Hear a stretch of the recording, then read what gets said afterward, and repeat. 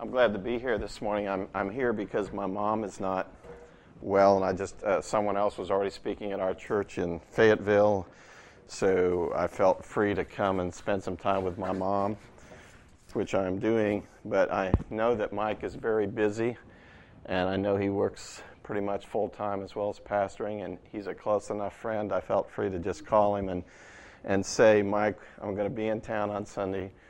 Would it be helpful to you if I would speak? And you've got to know me to know that I've been preaching for many years, and I've almost never said that to anybody except Mike. One time to David Stark in St. Louis. I don't like people inviting themselves to speak, and so I don't like doing that either. But I feel close enough to Mike that he would say no if he didn't want that. And I just love him enough that if it was going to be a help, I wanted to do it. And I love you, and I desire to see you grow in the Lord. And so I thought, well, I know sometimes just having a stranger come, even if he says the very same thing that you hear all the time, sometimes just hearing it from someone else reinforces or encourages. I like to think that I'm a teacher, but I'm not really going to teach so much this morning as I'm going to just share some things with you I think you already are very aware of. But sometimes it's good to be reminded of certain things. And what I really want to talk about this morning is God's faithfulness. We have a God who is extremely faithful, and yet sometimes we get so much aware of our own struggles, our own problems, our own trials, that we forget about the faithfulness of God. So I want to remind you this morning of the faithfulness of God. Let me just read a scripture to begin with. This is from Lamentations chapter 3, verses 20 through 22. I won't go into the background, but Jeremiah is believed to have written this. He was having a very difficult time. If you read the early part of Lamentations, which talks about weeping, and he says this, starting in verse 21. This I recall to my mind, therefore I have hope. The Lord's loving kindnesses indeed never cease, for his compassions never fail. They are new every morning. Great is your faithfulness. Jeremiah reminded himself of the faithfulness of God because he was hurting and he was struggling, and the nation was going through terrible things at this point. God's judgment had come upon them related to their sin and disobedience. But I want to remind you that what Jeremiah said is absolutely true. God is faithful all the time. He is faithful. I read something about Winston Churchill and his personal struggles during a hard period in his life when he was Prime Minister in England. And his wife was hoping to console him, so she suggested that his trouble was really a blessing in disguise. And Winston Churchill's response was, if so, it is very well disguised. And I think sometimes, even though we as Christians know that God says everything works together for good to those who love him, to those who are called according to his purpose, it's so disguised at the moment that we have a hard time believing it. And I want to say we must believe it. It's true, absolutely true. If you want a definition for God's faithfulness, here's a simple one. God's faithfulness means that everything he says and does is certain. In other words, he's 100% reliable 100% of the time. He does not fail, forget, falter, change, or disappoint. He says what he means and means what he says, and therefore does everything he says he will do. Now, that's kind of a mouthful. And we sometimes wonder, well, how does that play out in life? So what I want to do this morning is just share with you from a practical point of view a few examples of how that plays out in the lives of believers. And I don't have these in a special order. I just kind of put them down, and here they are. God is faithful in regard to temptation that we face. 1 Corinthians 10:13 says whether you... First, I started to quote 1 Corinthians 10:31. 1 Corinthians 10:13 says, space it out. There's no temptation taken you, But such is his common demand. But God is faithful, who will not allow you to be tempted above what you're able, but will, with the temptation, also provide a way of escape that you might be able to endure it. I don't care what temptation you're facing. If you belong to the Lord Jesus Christ, God has given grace sufficient to resist. Now, I'm overweight, probably 40 to 50 pounds overweight. Used to be more overweight than this. I would like to drop about 40 or 50 pounds. But you know what? The reason I haven't dropped 40 or 50 pounds isn't because God isn't faithful. It isn't because I just don't have enough grace to do it. It's really, and I hate to say this, it's to my shame, it's because I like eating more than I like losing weight. The point is, I am confident that there is sufficient grace from God for me to lose the weight, which would be good for my health. I would look better as well, and I think would be more Christ-honoring. So my point is, I'm not full of condemnation about this, but I am confident God's grace is there. How do I know that his grace is there even though I haven't lost the weight? Well, because there have been times when I knew he was calling me to fast. I was able to fast a week without any problem. I mean, literally not eating anything, not drinking any juices. I would drink water. But I knew God was calling me to the fast, and I wanted to be obedient to that. And I fasted, and it wasn't any big deal. Now, I like eating, so I was glad when the week was over and I felt free to go on. But here's the point I'm making is, when we give in to sin, it's because we choose to. It's not because God's grace isn't there. His grace is there if we want to walk free of anything. The issue is, do I really want to walk free? And I say, to my own shame, I've loved eating more than I've loved to please God in this realm. And that's the issue, because he is faithful. We will never be tempted above his grace to resist it.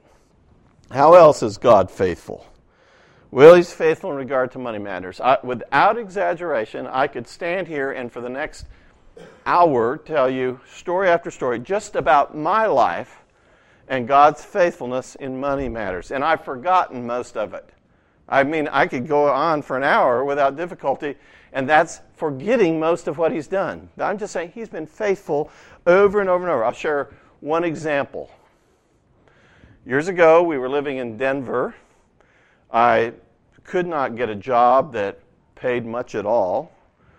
And my wife was working as a nanny to help support, and even then we weren't making enough between the two of us to really provide, but God was providing anyway.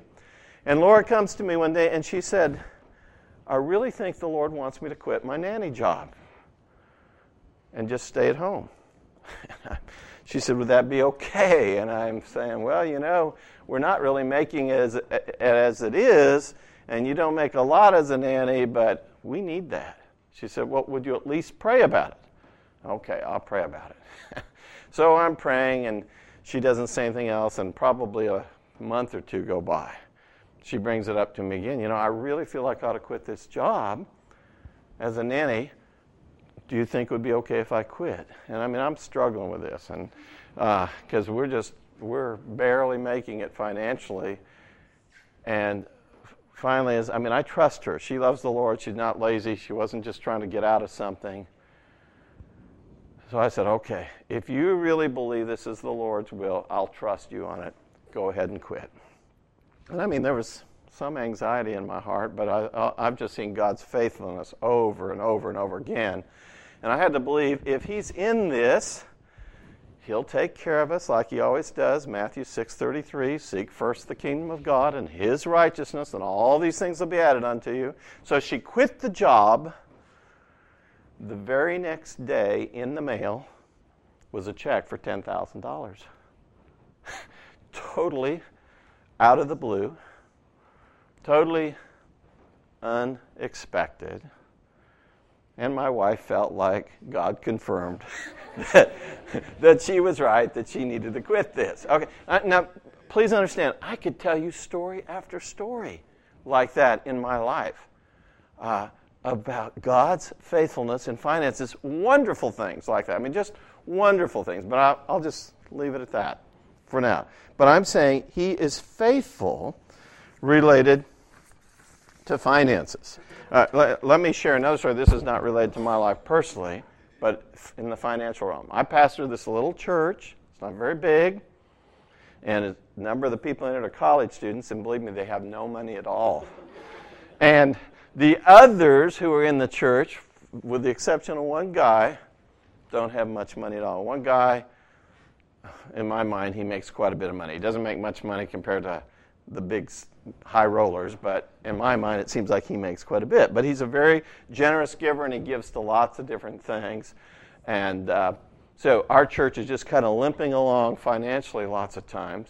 And we'd had some money saved because we were in a facility kind of like you are where you don't pay much at all, but then we got booted out of that facility. And so we had to start paying more. And we ended up in this facility where we're paying quite a bit of money. And I felt real uncomfortable about spending so much money on a facility. But we looked and looked for places, and this is what it seemed like God wanted for us to have. And so reluctantly, with the other leaders feeling like this was what God wanted, I said, okay. Knowing that really money's not that issue. It's not an issue for God. What's an issue to God is that we do His will. And it did seem like it was His will that we take this place. Well, anyway, we had some money saved up. And moving into this place, the money just got lower and lower. And pretty soon we're at a place where we're not bringing in nearly enough month by month. And we got down to the place where we were falling any place from $1,000 to $3,000 short every month of being able to pay just for this facility and to pay me a salary. I'm full-time with the church, and of course I'm getting rich and I have a mansion, and so they could probably cut down a little bit. But the point is there wasn't a lot of places to cut down. We signed a 5-year lease on this place, and we felt like we had an obligation as Christians to do everything we could to be faithful to fulfill that, and we're only 2.5 years into it. Well, anyway, here's the deal. We announced in June to the whole church, look, we want to be faithful related to this lease, but we also have to say we're not making it financially, and something's got to give. And, please be praying. Do we need to get out of this and pray that God will be gracious and supply someone else to come in and take over our lease so we can be completely out? We don't want to dishonor our contract, and yet we're not making money. So we announced that to them, but we never even pass an offering plate. I can't remember if you guys do or not, but we just have an offering box over there, and we don't call attention to it too much. So occasionally I'll teach on giving because it's an important thing. People need to give. But we made this announcement and said, be prayerful. Okay? So that was in June. End of July, we had about maybe $200 or $300 left. I don't know exactly, but just a real little bit of money. And we, again, for July, I think we'd fallen about $2,000 short. So that meant come the end of August, unless something radical happened, something was going to really give. And we didn't say any more about it. We were just praying and so forth. Well, the end of August, I don't know how this happened, but without saying any more, we had it cost us about $9,500 a month just to meet budget. And we were given $13,500 for August, plus a one-time gift from somebody for $22,500. A brother in our church, along with several other brothers, had purchased land some years ago, thinking someday this land will be worth quite a bit more than it is now. It's a good investment, and the brother had money to invest in it, so he invested in this land. He thought it'll be maybe another 10 or 15 years before this land will be worth selling. Unbeknownst to him, the other brothers who were in on this deal found a guy that wanted to buy it right now for a pretty good price, and they came to my friend who's in the church and said, we found this buyer. Would you be open to us selling it now for such and such a price? And he said, yeah. They sold it, and as a result of that, he had $22,500 he didn't know what to do with. And he just felt like, I think I'm supposed to give it to the church. Now, he wasn't expecting that. This came up out of the blue without his planning or plotting. Our church had no awareness that it was going to happen. So I'm saying we got a far bigger offering that month than we'd ever gotten, plus $22,500. Now, frankly, that's not going to keep us going too long. I'm saying we're still dependent on God because we're going to be right back in the same old place pretty quickly if overall giving doesn't change. And probably for that to happen, we need to get some more people who come to the church who have a heart to give. But all I'm trying to say is God is faithful. He's faithful in finances. Hudson Taylor, most of you are probably familiar with his name at least. He was a well-known missionary in China. And he had complete trust in God's faithfulness. He wrote this in his journal one day. He said, "Our Heavenly Father is a very experienced one. He knows very well that his children wake up with a good appetite every morning. He sustained 3 million Israelites in the wilderness for 40 years. We do not expect he will send 3 million missionaries to China, but if he did, he would have ample means to sustain them all. Depend on it. God's work, done in God's way, will never lack God's supply." And that's the truth. Our job is to seek first the kingdom. His job is to meet our needs. God is faithful in keeping all of his promises. Joshua 21:45 says, "Not one of all the Lord's good promises to the house of Israel failed. Every one is fulfilled." And you'll see God in the Old Testament making promises. He'll speak to the prophets. He'll make certain declarations and certain promises, and you'll see time after time he fulfills them. In some cases, it's centuries later. You look at the promise in Isaiah about the fact that God was going to send a Messiah who would be bruised for our iniquities. The chastisement of our peace would be upon him, and by his stripes we would be healed. That was written in Isaiah 53, about 700 years prior to the birth of Christ, and here comes Jesus 700 years later, and he fulfills that promise. So over and over in Scripture, God makes promises, and over in Scripture, God fulfills them. So I want to encourage you to look at the many promises of God and know that they are true. Be assured God will fulfill his word. He is faithful. God's faithful in regarding to keeping us in his love. If you read Romans 8:38 and 39, it says, "Nothing can separate us from the love of God which is in Christ Jesus our Lord." He enumerates not height, nor depth, nor principalities, nor powers, nor things present, nor things to come, nor any other created thing shall be able to separate us from the love of God. My wife, some of you know, has gone through much suffering. I mean, she was physically, basically bedridden for 14 years. But she had many physical problems way before the time of being bedridden. She had psychological problems that were far greater than her physical problems. I mean, severe depression, high anxiety, and she had spiritual problems besides, demonic manifestations and torment and various things. And yet, in the midst of all of that, God was faithful to her, and she knew it. She knew God was good. She knew God was with her. She knew God's promise never to leave her or forsake her, and he never did.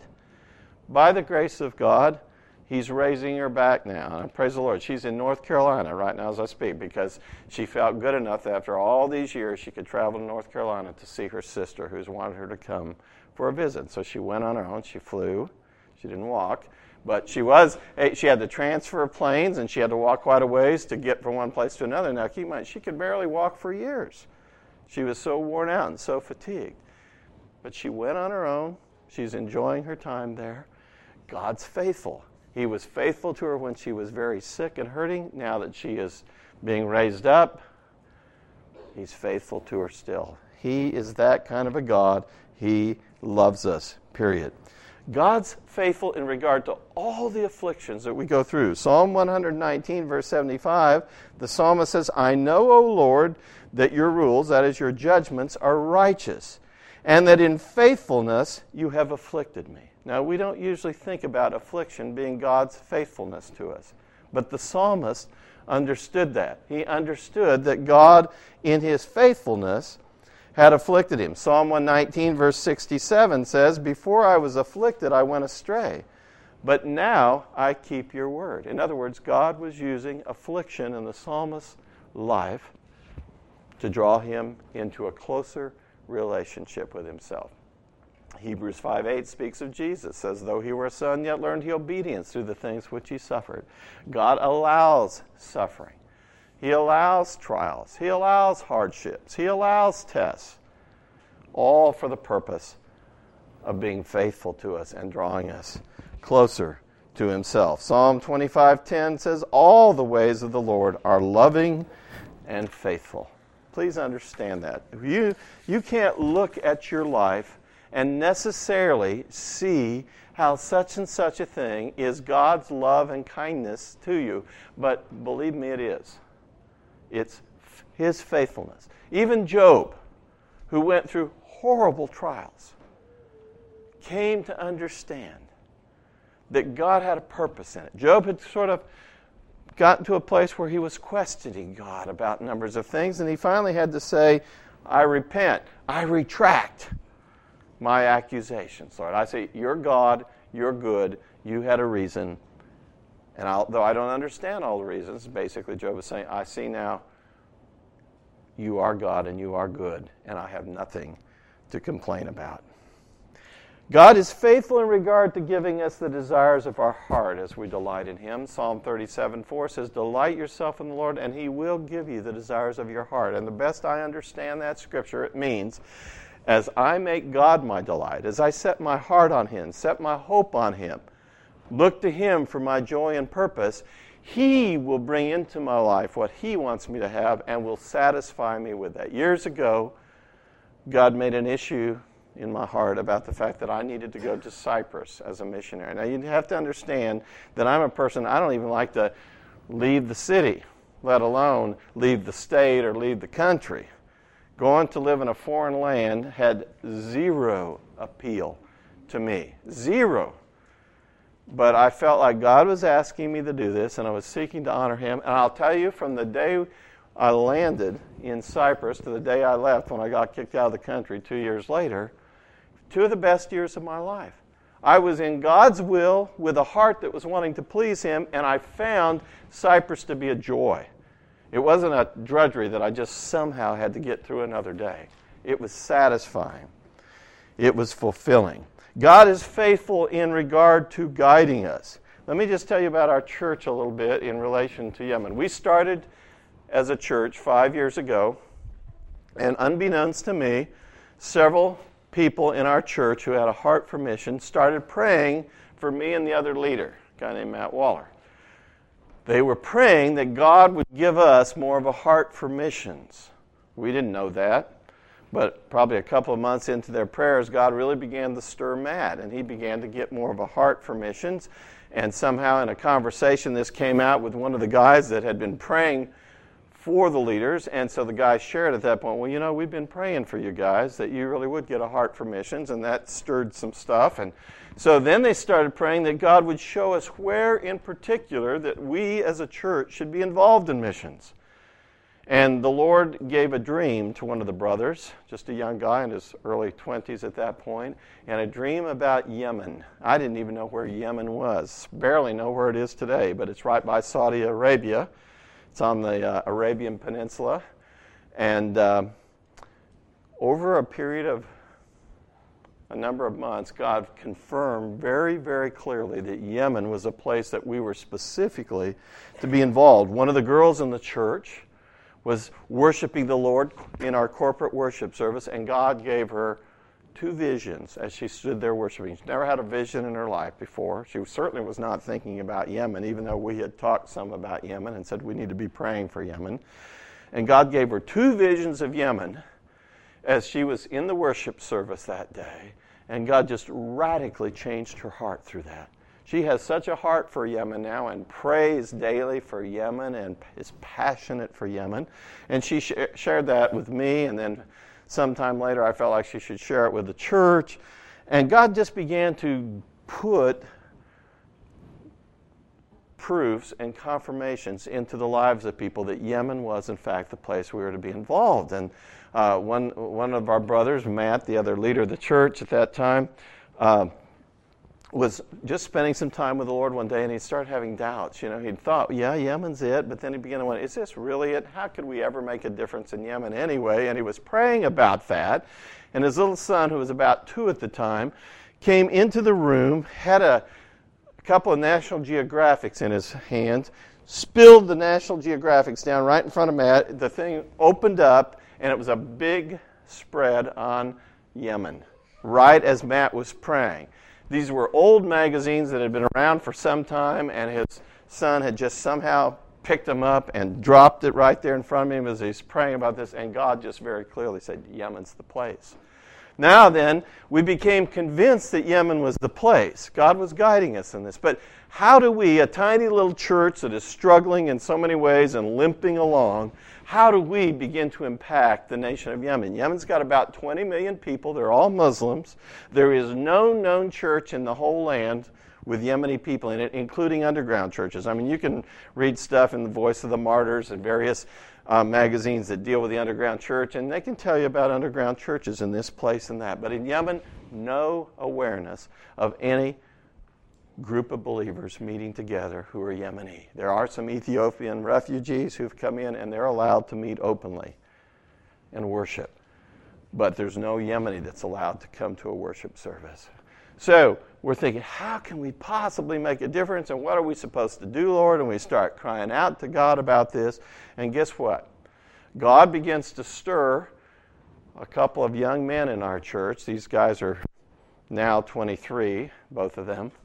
They're both just a little bit more than a year out of college, and they've both been living there full time for the last year.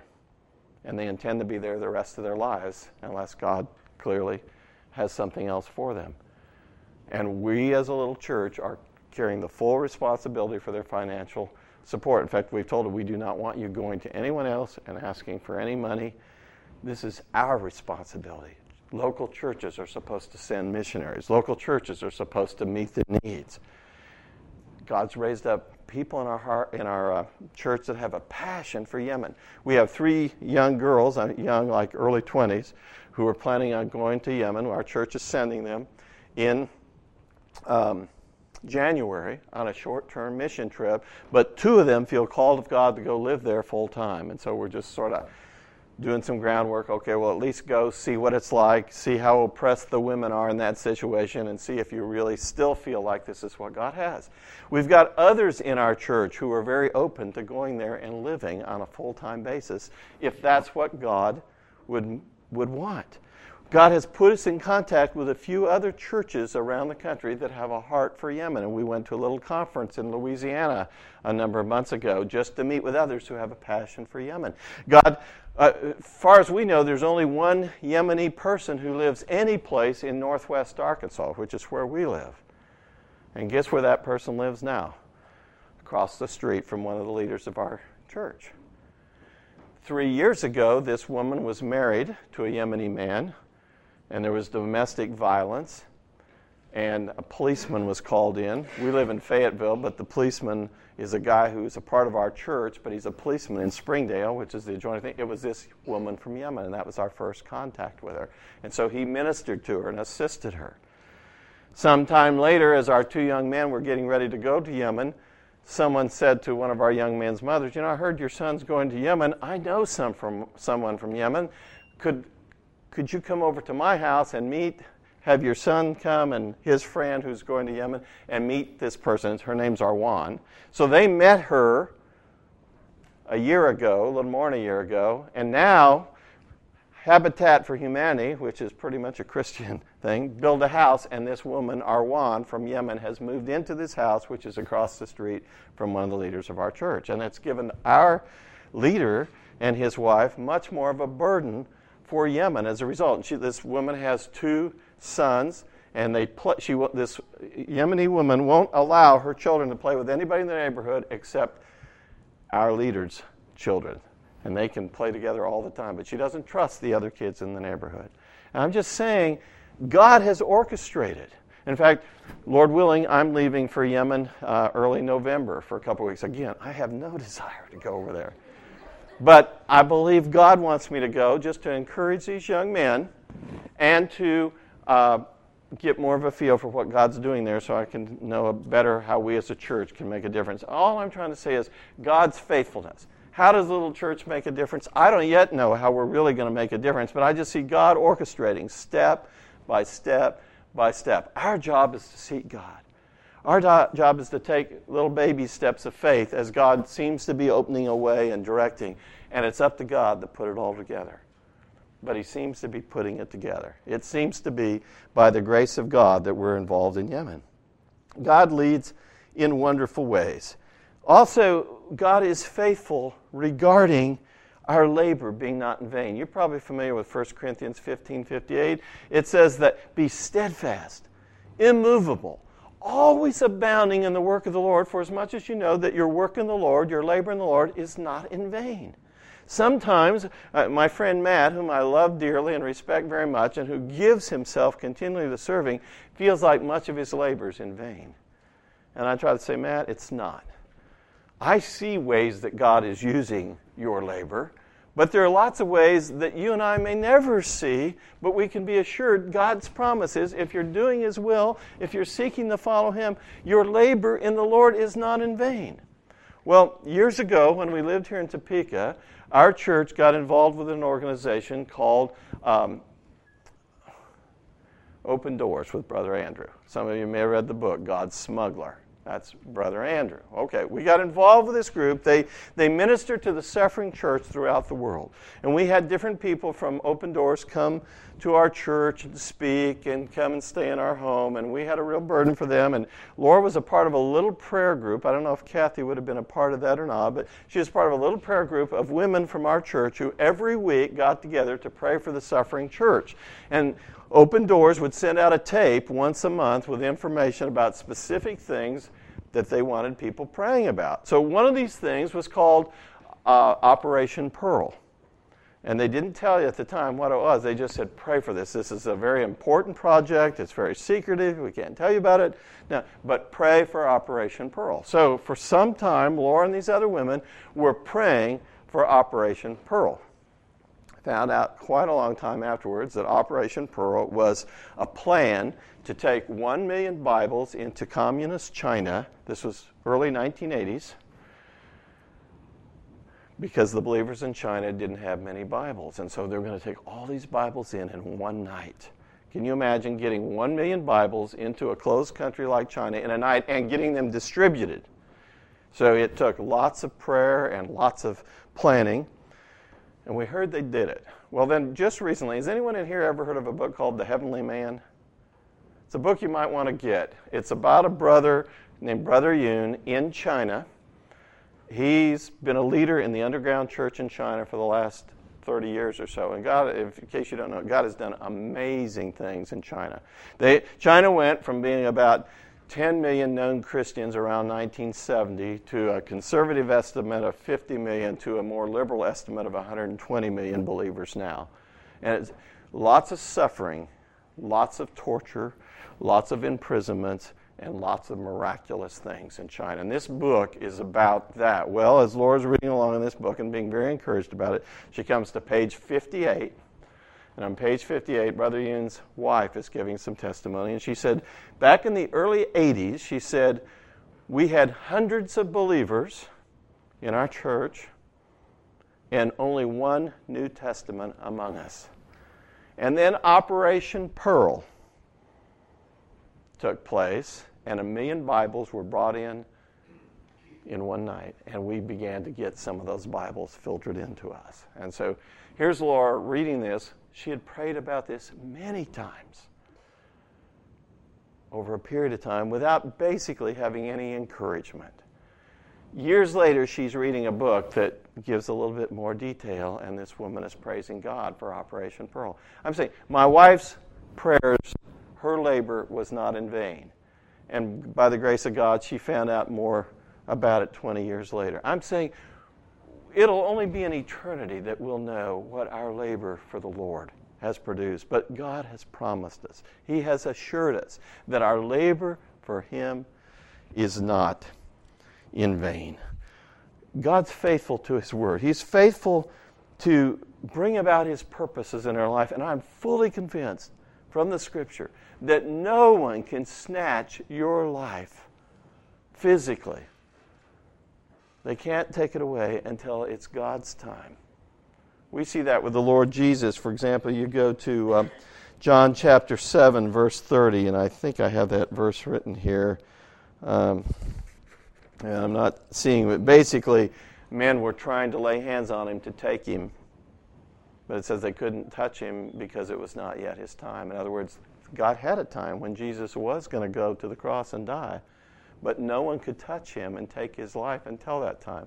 I have a personal friend. His name is Keith Wheeler. He goes all over the world carrying a cross.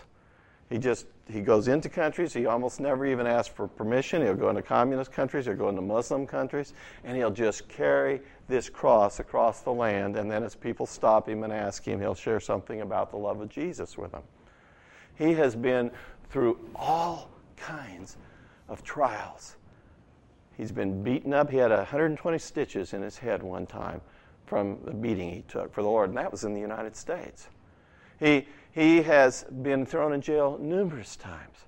One time, he was literally standing before a firing squad, guns trained on him, and they counted 1, 2, and at the sound of 2, everybody dropped their guns and ran away, and said, the light, is too bright, I can't stand this.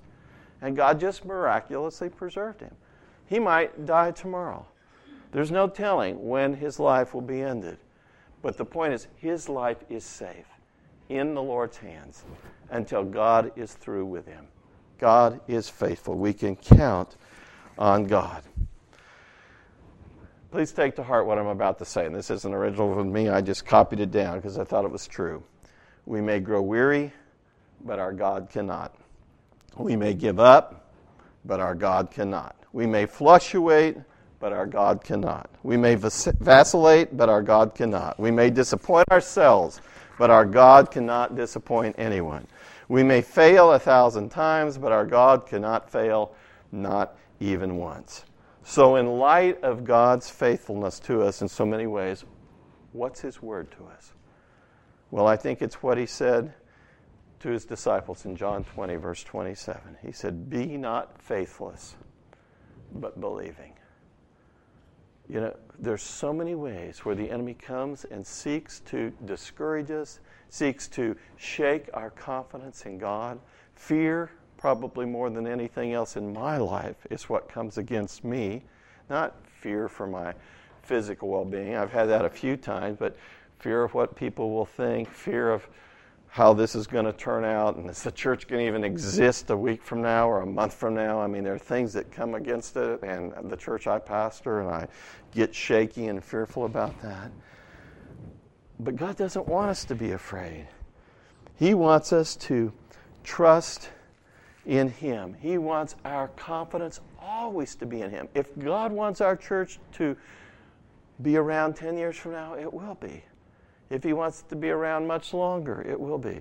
If he's through with it next month, then that's God's call. But he doesn't want me to live in fear about these things. Faith and fear have a hard time coexisting. God's calling us to put our faith in him, for he is a faithful God. C.S. Lewis once said, he who has God and many other things has no more than he who has God alone. Please understand that. If you've got God, if you're truly in God's keeping and you're trusting him, then you have and will have all that you ever need. God is faithful. Here's a poem. I'll close with this. Yea, new every morning, though we may awake, our hearts with old sorrow beginning to ache, with old work unfinished when night stayed our hand, with new duties waiting unknown and unplanned, with old cares still pressing to fret and to vex, with new problems rising our minds to perplex, in ways long familiar, in paths yet untrod, oh, new every morning, the mercies of God. His faithfulness fails not. It meets each new day. New guidance for every new step of the way.